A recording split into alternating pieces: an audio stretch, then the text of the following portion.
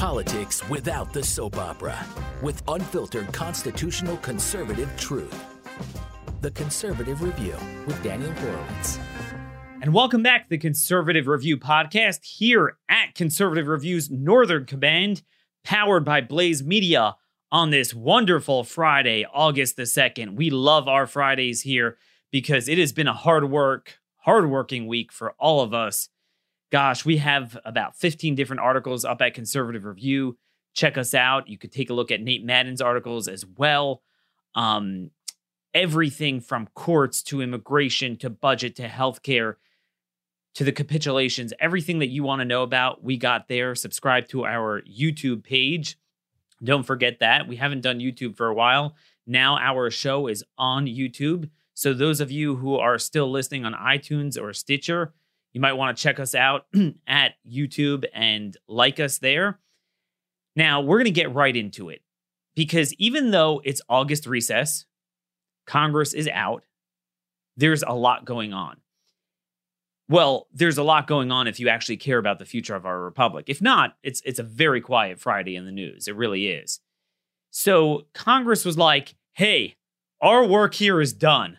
I mean, I hate to be crude, but it kind of reminds me of a guy who just does his thing in the bathroom and is like, hey, doesn't flush, doesn't wipe. I'm done. That's really what they're like.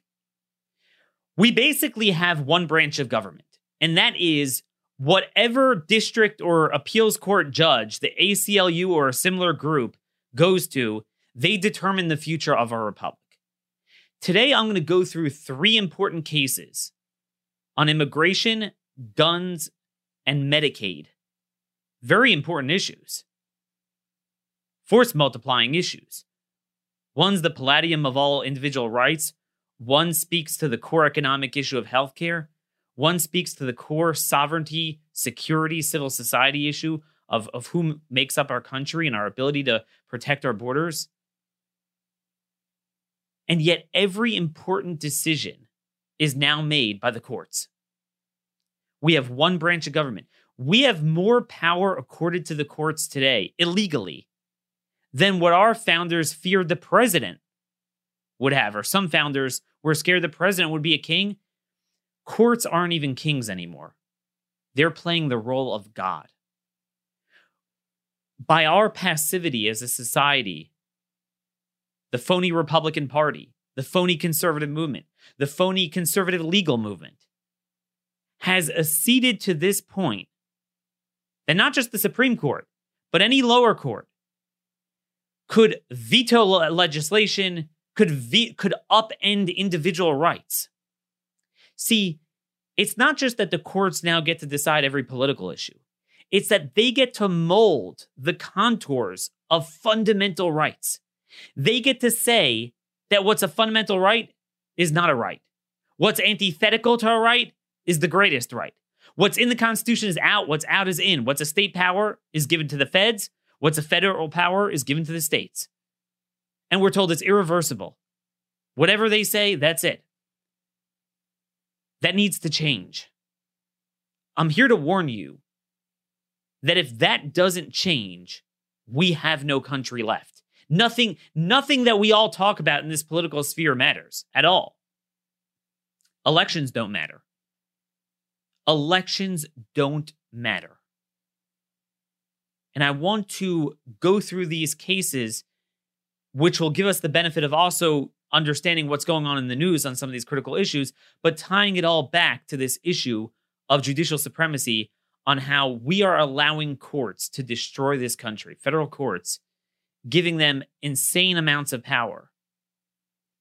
And how the only way to stop this is by delegitimizing this false notion of judicial supremacy.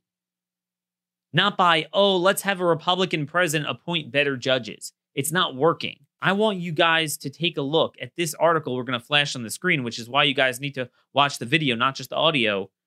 An article I wrote several years ago, 12 reasons why the federal judiciary is irremediably broken.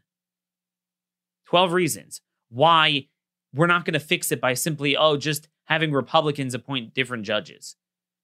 So we're definitely we'll link to that in show notes. Let me just make a note for that here so we don't forget. Before we go through this, just to kind of set the table, again, immigration encompasses the most important issues of our country. The judiciary and fighting judicial supremacy determines the outcome of every single policy issue, including sovereignty. Albert Einstein said that 95% of the problem, 95% of the solution is identifying the problem. If I could be given, time to solve one issue, 95% of it, I'm paraphrasing here, would be identifying the problem, 5% the solution. A lot of you guys often say, hey, Daniel, what do we do about it? And look, I do give a lot of solutions. You can't accuse me of not doing that. I have a lot of strategies, ideas. I just had the one yesterday of the bill to allow private citizens, victims of sanctuary cities, of illegal aliens, to sue sanctuary cities and why that's going to work. And next week, I'm going to do a show or two on, even though Trump screwed us and capitulated on everything, that there's just nothing to talk about now because it's quiet, because they gave the Democrats everything they want. There's no debate. They all left town. There still are things he can do.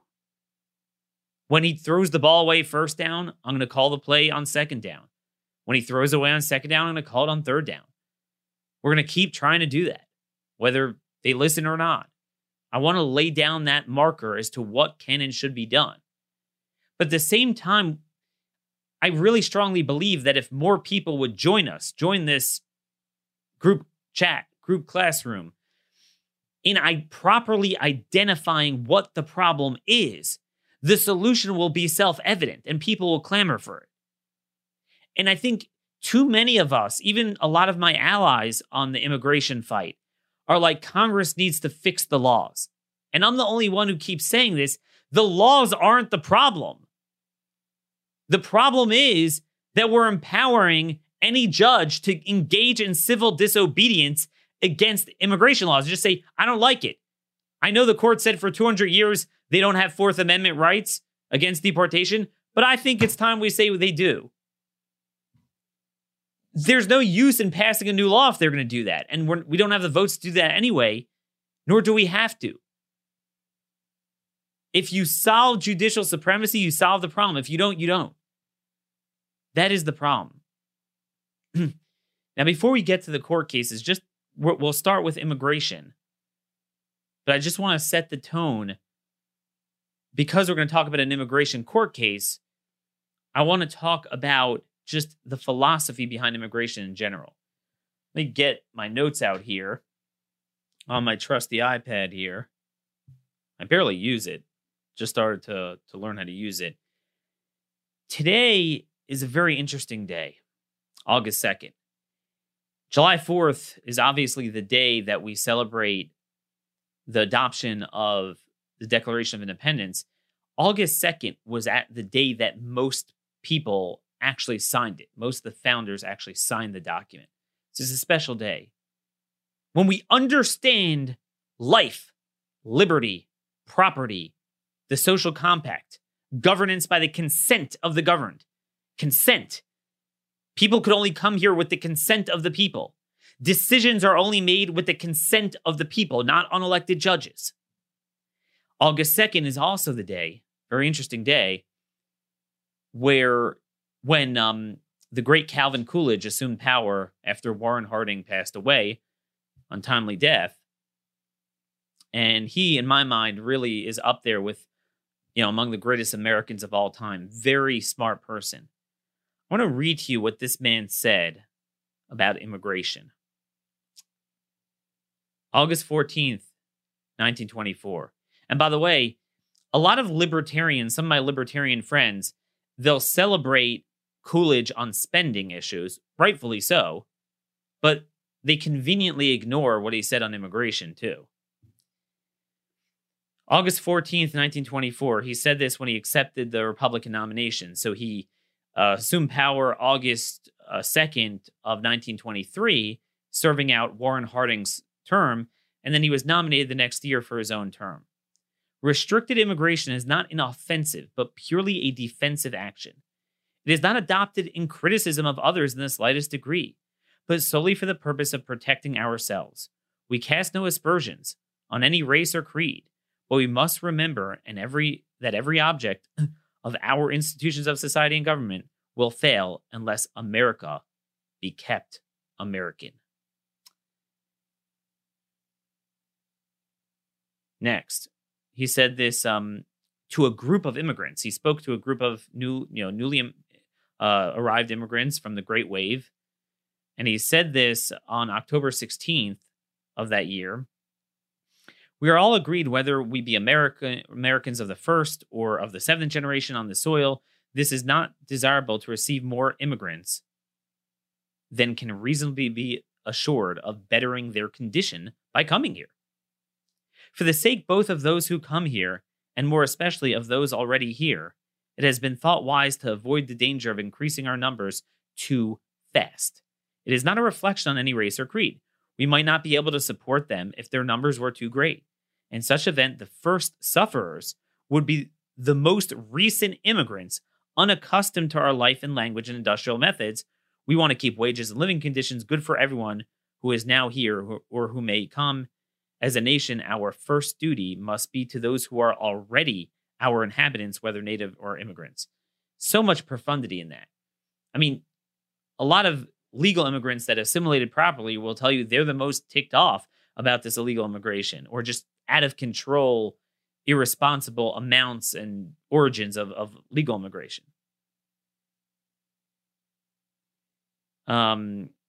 He said this in 1930, shortly before he died. Those who do not want to partake of the American spirit ought not to settle in America. We ought to have no prejudice against an alien because he is an alien. The standard which we apply to our inhabitants is that of manhood, not place of birth. Restrictive immigration is to a large degree for economic purposes. It is applied in order that we may not have a larger annual increment of good people within our borders that we can weave into our economic fabric in such a way as to supply their needs without undue injury to ourselves. Think about that. Supply their needs, but without undue burden to ourselves. Americans come first. And then finally, he said, we have certain standards of life that we believe are best for us. We do not ask other nations to discard theirs, but we do wish to preserve ours. Standards, government, and culture under our free institutions are not so much a matter of constitutions and laws as of public opinion, ways of thought, and methods of life of the people. We reflect on knowing and wanting immigrants who will be assimilated into our ways of thinking and living. Believing we can best serve the world in that way, we restrict immigration, because he was talking about 1924 when they passed the Reed-Johnson bill. And folks, it's very interesting, by the way, that, a lot of people say, oh, well, that was back 100 years ago when everyone was a racist. Calvin Coolidge was a racist. No, he wasn't. And you see from his language, he actually wrote in his signing statement on the Reed-Johnson bill, the famous 1924 act that shut off most immigration. And he said, if I had a line item veto, if I could strip out this one provision that just totally banned Japanese and Asians. Yes, there were people back then that were kind of like that in Congress. There was, I remember reading through the transcript of the congressional debates. You had, this guy from South Carolina at the time that was railing against Italians. He hated Italians. You had people that were inherently discriminatory, but Coolidge wasn't one of them. He generally, as everyone did at the time, it was almost unanimous. Look, we have a lot of people here. We have 3 decades of expanded immigration. Now it's time for a cool-off. He just wouldn't have put in that one gratuitous provision, but generally he said, I like it, so I'm going to sign the bill. And history proved that correct, and that wave worked. I write in my book, Stolen Sovereignty, still available at Amazon. Still, it's now a couple years old, but it's as relevant today as when I wrote it, more relevant, that there's about 8, 10 or so factors I list differentiating that wave to this wave, even before you get to the illegal immigration. But the most important one is really what happened after. After the fact, we had a shutoff. So we allowed them to assimilate, which we're not doing now.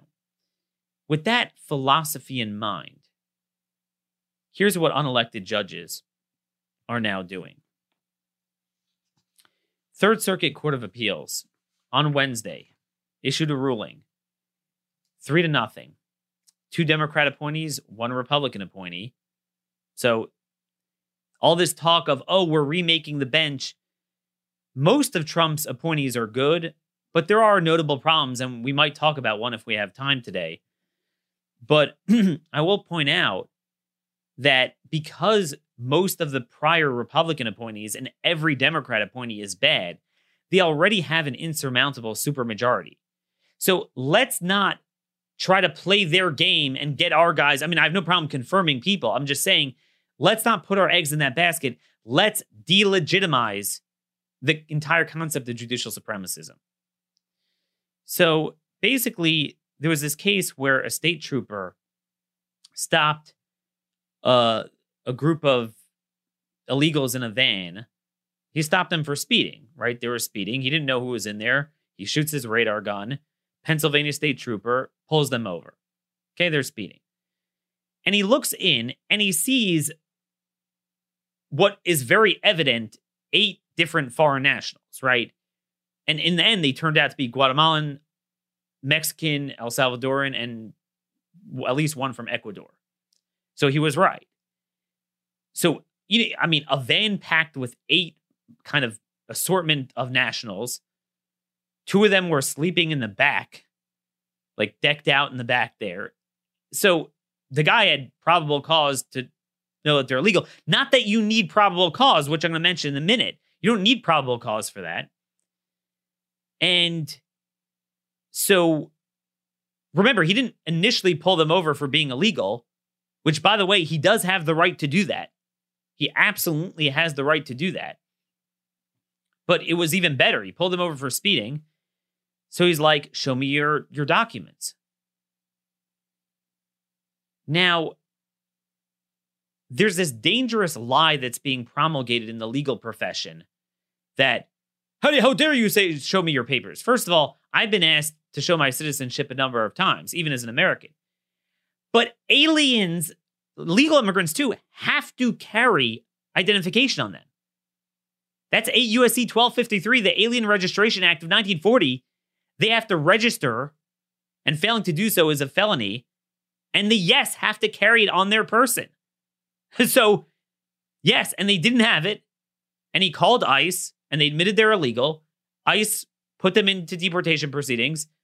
The immigration judge, not that they should even be entitled to one, and that's a whole other story. Immigration judge said, you're out of here.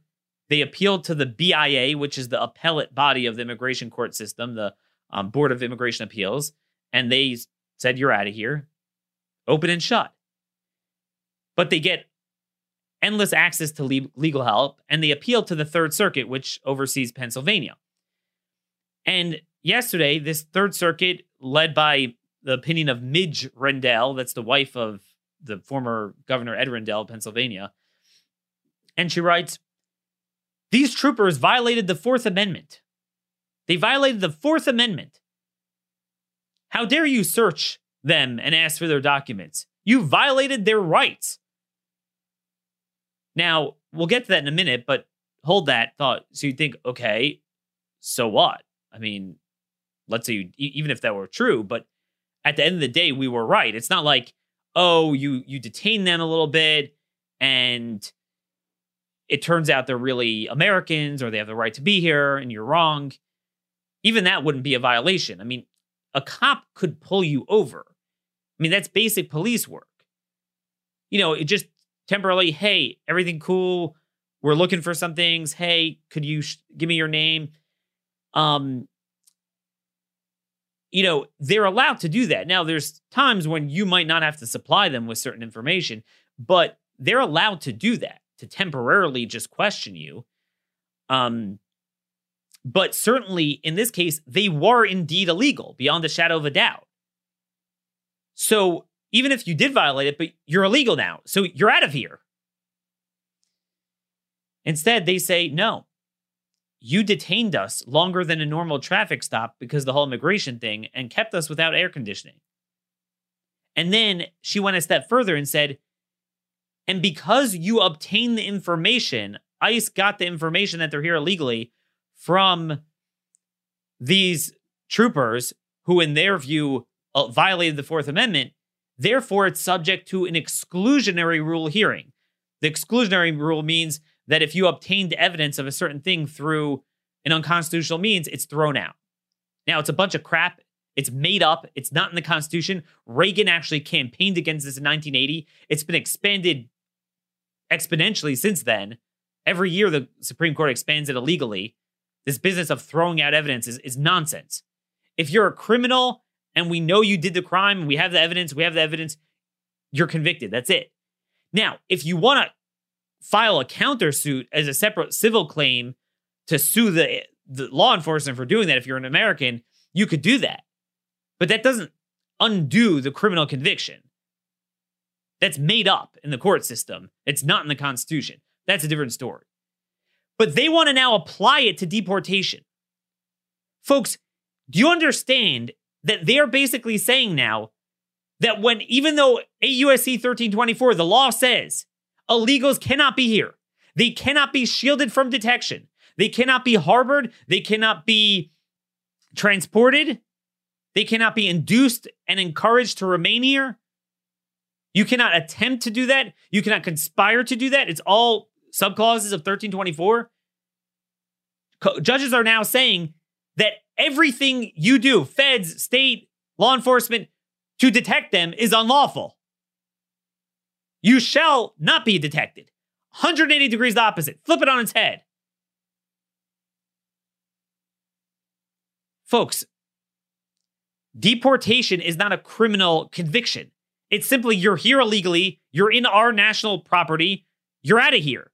There's no, you're not allowed to find out if I'm illegal. You have to find out. It's in the law. They're designed to ensure we do find out. It's common sense. Everyone in America knows, you're illegal. You can't be here. And the courts have been allowed, lower courts, not even the Supreme Court, to literally keep millions of people here. This is so devastating, this opinion. It's lawless beyond belief. And then to apply the exclusionary rule that somehow, you only know he's illegal from an illegal... What do you mean? But I know he's illegal. We have it in our system. It's not a criminal trial. It is unbelievable. The courts are winning for the left 50-year cultural battles overnight without firing a shot. Couple things here. There's this false notion that somehow local law enforcement can't enforce immigration law. Folks, the courts, the local law enforcement is forever enforcing federal laws dealing with citizens, certainly dealing with people that don't have the right to be here. It's unbelievable. Clarence Thomas said in Arizona v. U.S., states as sovereigns have inherent authority to conduct arrests for violations of federal law unless and until Congress removes that authority. Obviously, there's nothing in current law that removes it, and quite the contrary, it explicitly works with them. At USC 1644, no state or local government entity may be prohibited in any way restricted from sending to or receiving from the federal immigration officials information regarding the immigration status of a foreign national. 1373C, ICE shall respond to an inquiry by a federal, state, or local government agency seeking to verify or ascertain the citizenship or immigration status of any individual within the jurisdiction of the agency. This was in Pennsylvania, was within Pennsylvania jurisdiction. And then you're allowed to detain the guy in order to ascertain that. Turner v. Williams, 1904, the court said that simple detention or temporary confinement as part of the means necessary to give effect to the exclusion or expulsion are certainly valid.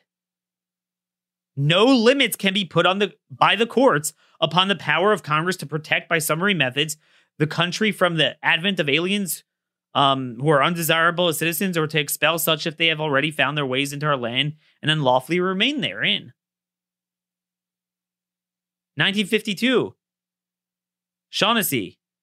The court said it would be rash and irresponsible to reinterpret our fundamental law to deny or qualify the government's power of deportation. It should not be initiated by judicial decision, which can only deprive our own government of a power of defense. Defense, remember Coolidge's term, defense, not offense. It's a defensive move. We're not trying to convict or do anything. Just leave us alone. Get out of our land. To deprive our government of any power of defense and reprisal without obtaining for American citizens abroad any reciprocal privileges and immunities. 1893, Fung Yu Ting v. U.S., 1893. The power of Congress to exclude aliens altogether from the United States, or to prescribe the terms and conditions upon which they may come to the country, and to have its declared policy in that regard enforced exclusively through executive officers without judicial intervention, is settled by our previous adjudications.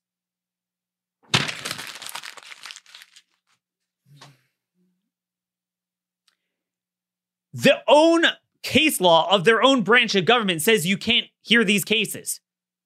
And we allow them to create fundamental citizen rights for illegal aliens. And we just take it sitting down. The laws cannot be more emphatic.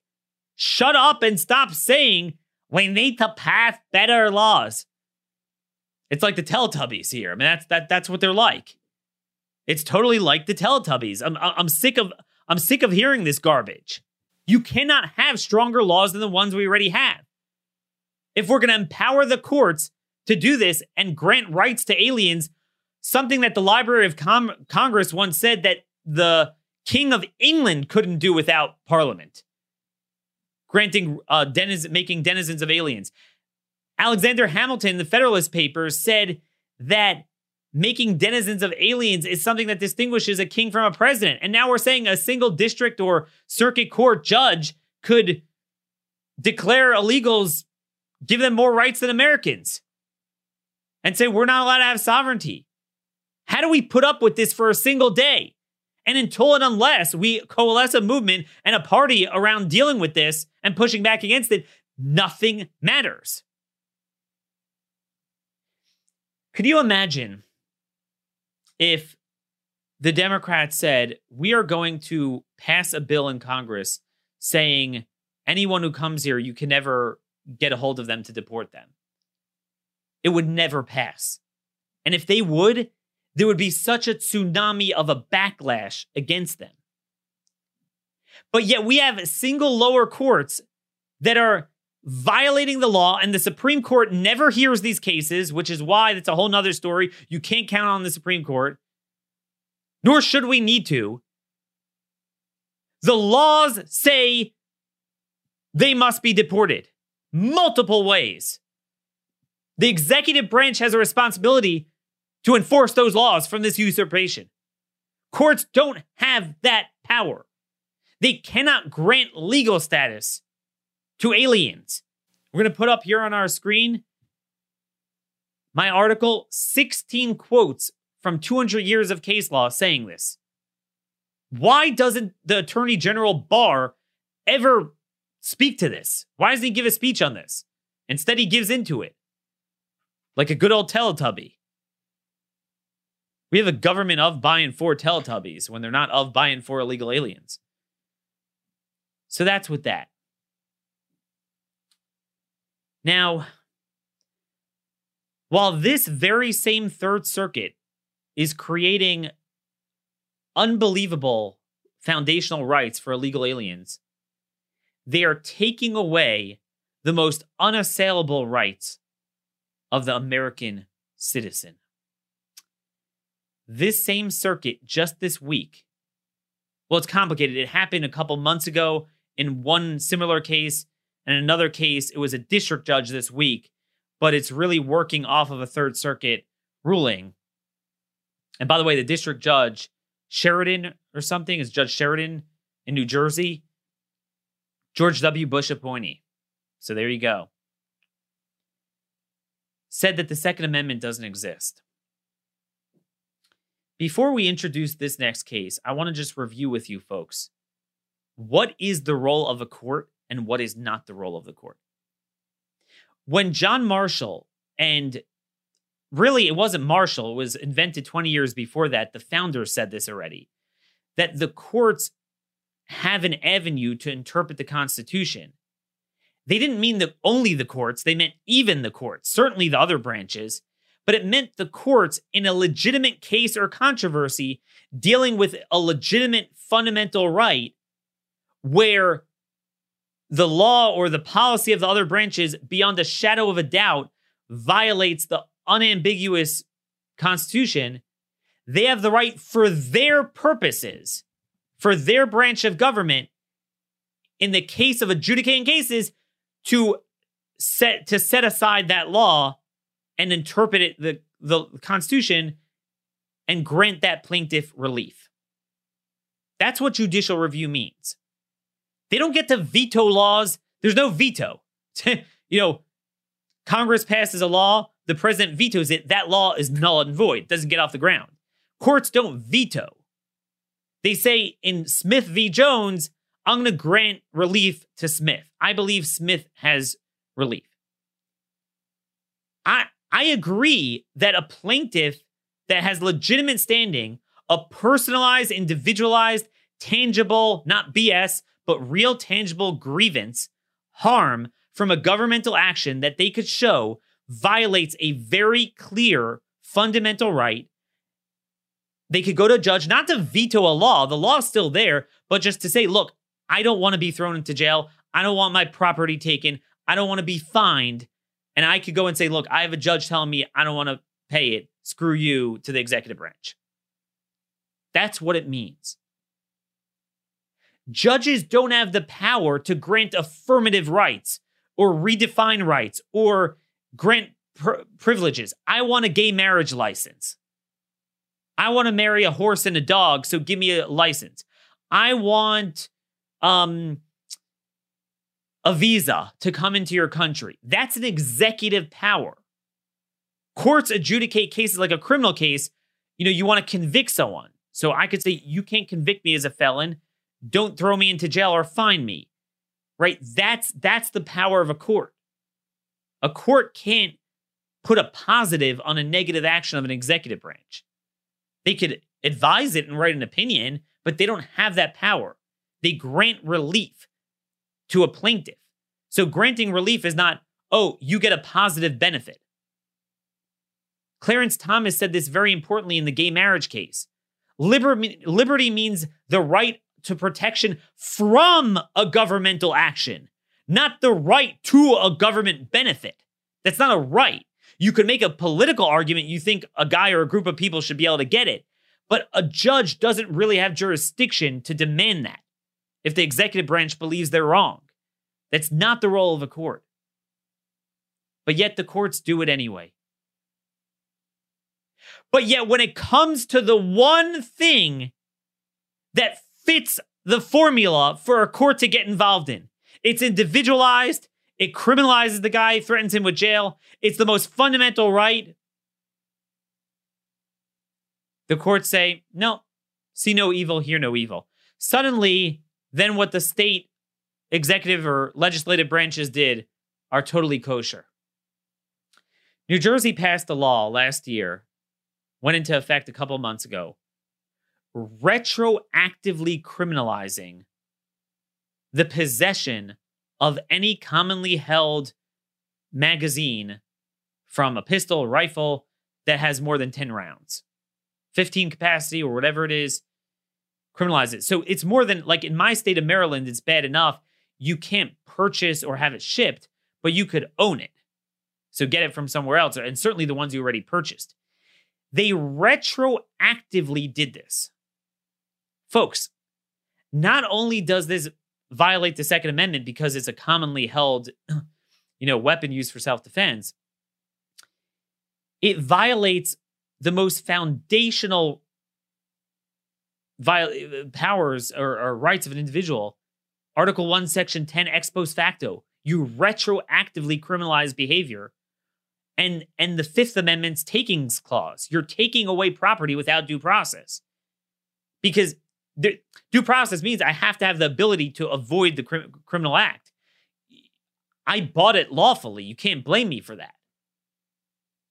If there was ever anything that engendered judicial review to go to a court and get relief, this is the case. James Iredell, one of the greatest founders, he was one of the authors of Article 3 of the Constitution, the power of the courts. This man was an original Supreme Court justice appointed by George Washington. He said in Calder v. Bull in 1798, he said that judges only have the right to say a law is unconstitutional. Again, that's not striking down a law. They don't have that power. But just for their purposes, for that case, for that plaintiff to set it aside, if it is, I don't have the exact wording in front of me here, but if it's unconstitutional beyond a shadow of a doubt. And he gave an example of ex post facto laws. That was the case of Calder v. Bull, criminalizing something retroactively. And that's what Alexander Hamilton said 11 years earlier in Federalist 78. Only something that is fundamentally repugnant to the Constitution, like a bill of attainder or ex post facto law. So think about it. If you're like, man, we need the courts to strike things down. This is your case. This is your time. This is your moment. What did the judge say? Screw you. Threw out every single lawsuit. Nope. Not a violation of the Second Amendment, takings clause, or ex post facto. Get lost. Government can now make you a third-degree felon for possessing something you lawfully bought that sits at the nexus of the palladium of all fundamental rights for American citizens. Oh, and by the way, at the same time, New Jersey is a sanctuary that allows illegals to run loose, and MS-13, they have terrible MS-13 problems. So now you don't have Second Amendment to protect yourself. We are strangers in our own land. This is a judicial Sodom and Gomorrah that even the last generation of conservatives could have never envisioned. And we still tolerate it and legitimize it and let it go on. Finally, there's the third case. Courts are starting to get into economic policy. Economic policy. Anything we want to do on welfare reform, cutting spending, no, you can't do that. See, there's no fundamental right of self-defense, but there's a right for illegal aliens to invade, and there's a right to Medicaid. Again, look how it's back and forth, right? I don't want anything from you. Don't tase me, bro. I want my property. I want to be able to defend it. As Sam Adams said, fundamental rights are life, liberty, property, and the right to defend them. Okay? Negative locomotion, negative action. I'm not asking you for anything. Just don't arrest me for, keeping my fundamental rights. Nope. The courts won't protect that. But if I say, hey, I have a right to welfare. Give it to me. I'm Planned Parenthood, and I have a right to government funding. Yeah, you definitely have a right to that. So now courts are appropriators. They appropriate funding now. I mean, they don't have the power, and, it's the executive branch's fault for doing it. So anyway, it's straight out in Obamacare. Many of you remember that one of the hallmarks of Obamacare was that it gave the HHS secretary tons of discretion, for better or for worse, all directions, to be stricter on the regulations and mandates of Medicaid, to be less strict. Whether you like it or not, that's how the law was written. Gave them a lot of discretion. I'm just trying to find this here in my stack because there's so much garbage going on. And basically, where is this? You have here a bunch of states, not a bunch of them, about 4 or 5 of them, are trying to require work for some sort of Medicaid benefit. Republicans promised this, by the way. They promised this multiple times when they took over all 3 branches of government to finally institute work requirements for welfare. They lied. Never tried. Never tried. But a couple of red states tried to do this. Arkansas, Kentucky, now New Hampshire. And it was just very common sense. If you're an able-bodied adult, with certain exceptions, you have to demonstrate that you've, accrued 100 hours of work, schooling or job training or volunteer work in order to apply for Medicaid. Section 1115 of Obamacare clearly gives the Secretary of HHS authority to give states waivers for, to experiment with these type of programs. It's straight up. And the determination of whether that benefits the goals of Medicaid is up to the HHS secretary. So the HHS secretary gave waivers to Kentucky, Arkansas, and New Hampshire. One judge in the DC federal district, James Boasberg, he's now the guardian of Medicaid. He could pass more Medicaid legislation than 535 members of Congress and the president for 50 years. He could just say, he says, no, I think Medicaid's purpose is to enroll more people. And this requiring people to get work, or job training, that's going to limit the people on the rolls of Medicaid. And that's counter to the goals of Medicaid. So now they legislate on policy. Okay, there's nothing a court can't do. Nothing they can't do. So he said, no, you can't. Granted Advantage Community Engagement, that was the name of the program. No, you can't do it. All three states. So he did this a couple months ago. New Hampshire, he did this week. Or maybe it was late last week. Monday, trying to remember when it was. Here's where we are now. Remember Clarence Thomas. In the American legal tradition, liberty has long been understood as individual freedom from government action, not as a right to a particular governmental entitlement. What's up is down, what's down is up. What's a right is read out of the Constitution, what's antithetical is in the Constitution. Americans don't have negative rights, negative, unalienable, right? Just shield me from action. Illegal aliens have positive rights. They could sue us and remain in the country while they're suing us to not be deported when law says they have to be deported. Where's the voice for the forgotten American? And folks, all these important cases go to the DC court. That's the most important circuit because that deals with all the political issues, which they shouldn't deal with. But if they're going to deal with it, it's going to go there. Do you know that the left... Now, I'm just going on Democrat, Republican appointees. A lot of Republican appointees suck. But just the Democrat to Republican ones, Democrats have an 11-4 majority on the district panel and a 7-4 majority on the appellate panel.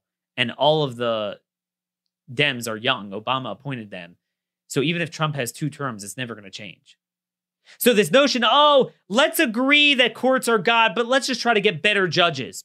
Nonsense. Utter nonsense. How much longer are we going to let our republic, our fundamental rights, every word of the Constitution, bastardized, flipped on its head, upside down, inside out, back and forth? How much longer are we going to cede our legacy to judges that fundamentally lack this power? It's not just that we disagree with their opinions. They don't have this power. It's like if Nancy Pelosi and Mitch McConnell would create a legislative military and they would start being commander-in-chief and ordering troops around the world. Everyone would agree, like, before we debate who's going to be the chief of staff and get confirmed by the Senate as the head of the legislative military, wait a minute, like, you don't have that power in the first place. Instead, we sit and, like, debate judicial confirmations and we don't deal with the 800-pound gorilla in the room. What is and isn't the power of a freaking court? I've dedicated my career to working on this because nothing matters until this is dealt with. Every issue we're going to bleed for 50 years. Out. I once had an activist in North Carolina email me or text me, just very, very sad text. And she pointed to a sign of showing how signs put out outside the polls in North Carolina, you don't have to show photo ID. Obviously they overwhelmingly passed the law you do. And a random Fourth Circuit judge said, no, that's unconstitutional. And she said, look at all our hard work to get that passed. It's over.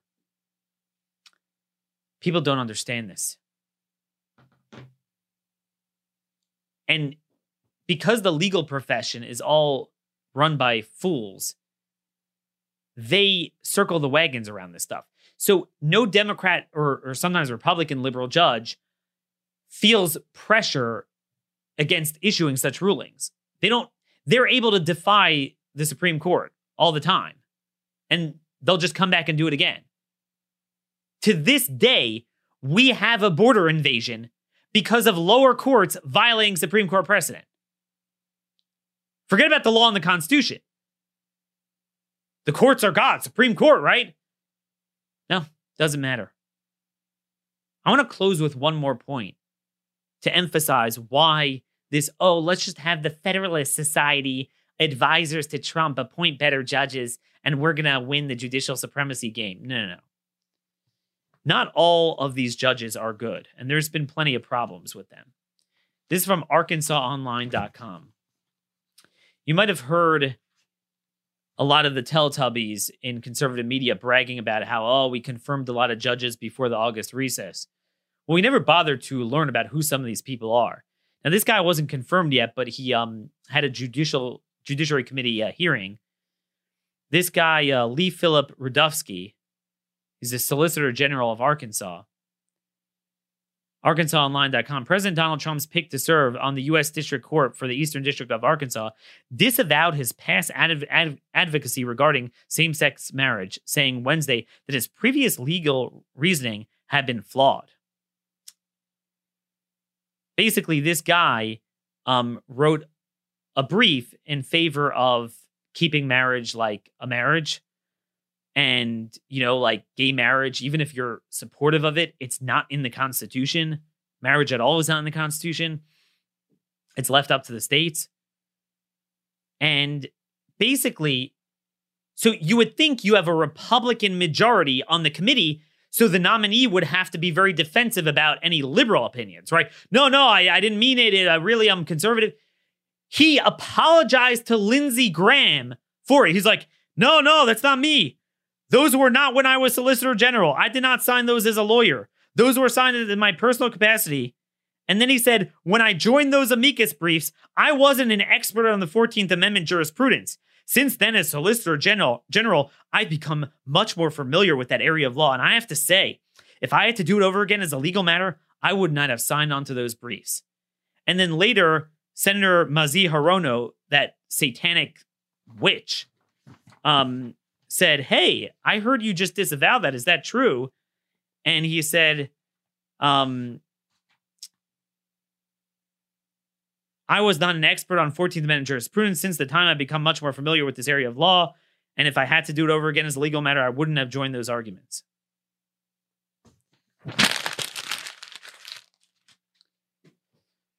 Folks, we now have Republican appointees who say, I now know that the 14th Amendment says that there's a mandate for gay marriage, that a state cannot define marriage as a marriage.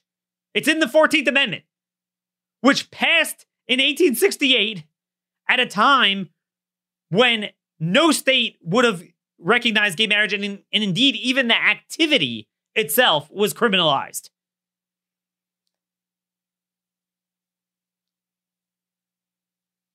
Now, it's not like, the senators found in his history, there was some sort of statement where he said homosexuality is a sin.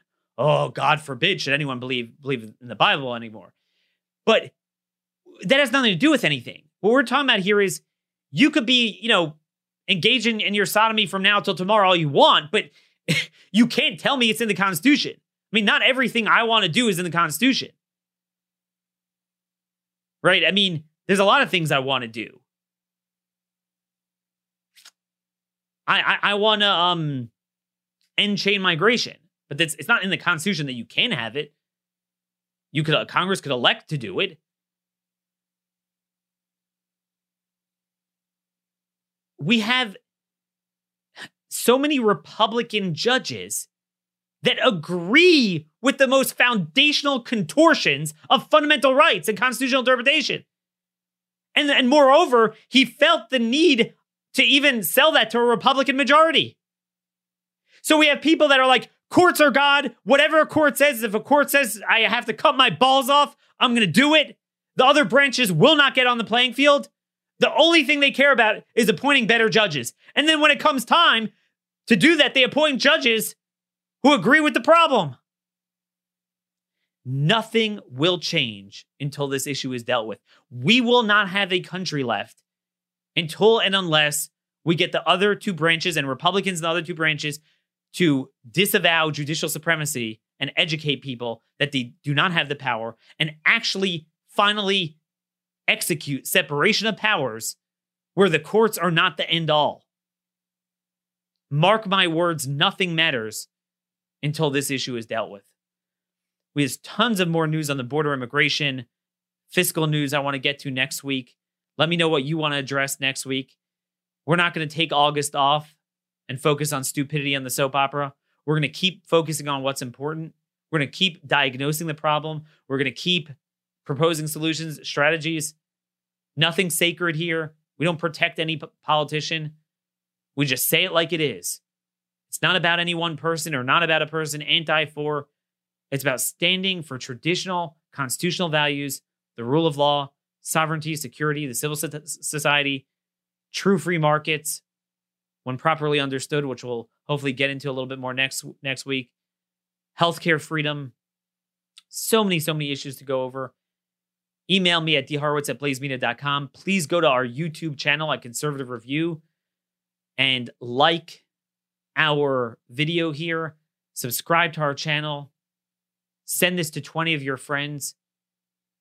We cannot win until people know their rights, know their Constitution, until they know it doesn't have to be this way. Courts do not have this power. They have an important role. They are the weakest of the three branches, not the strongest, but they do have an important role. That role they abdicate, and then they assume the role of everything that belongs to the other branches of government. That must change. I will work day and night to ensure it does. Enjoy your weekend. Enjoy your family time. Till next week, same time, same place.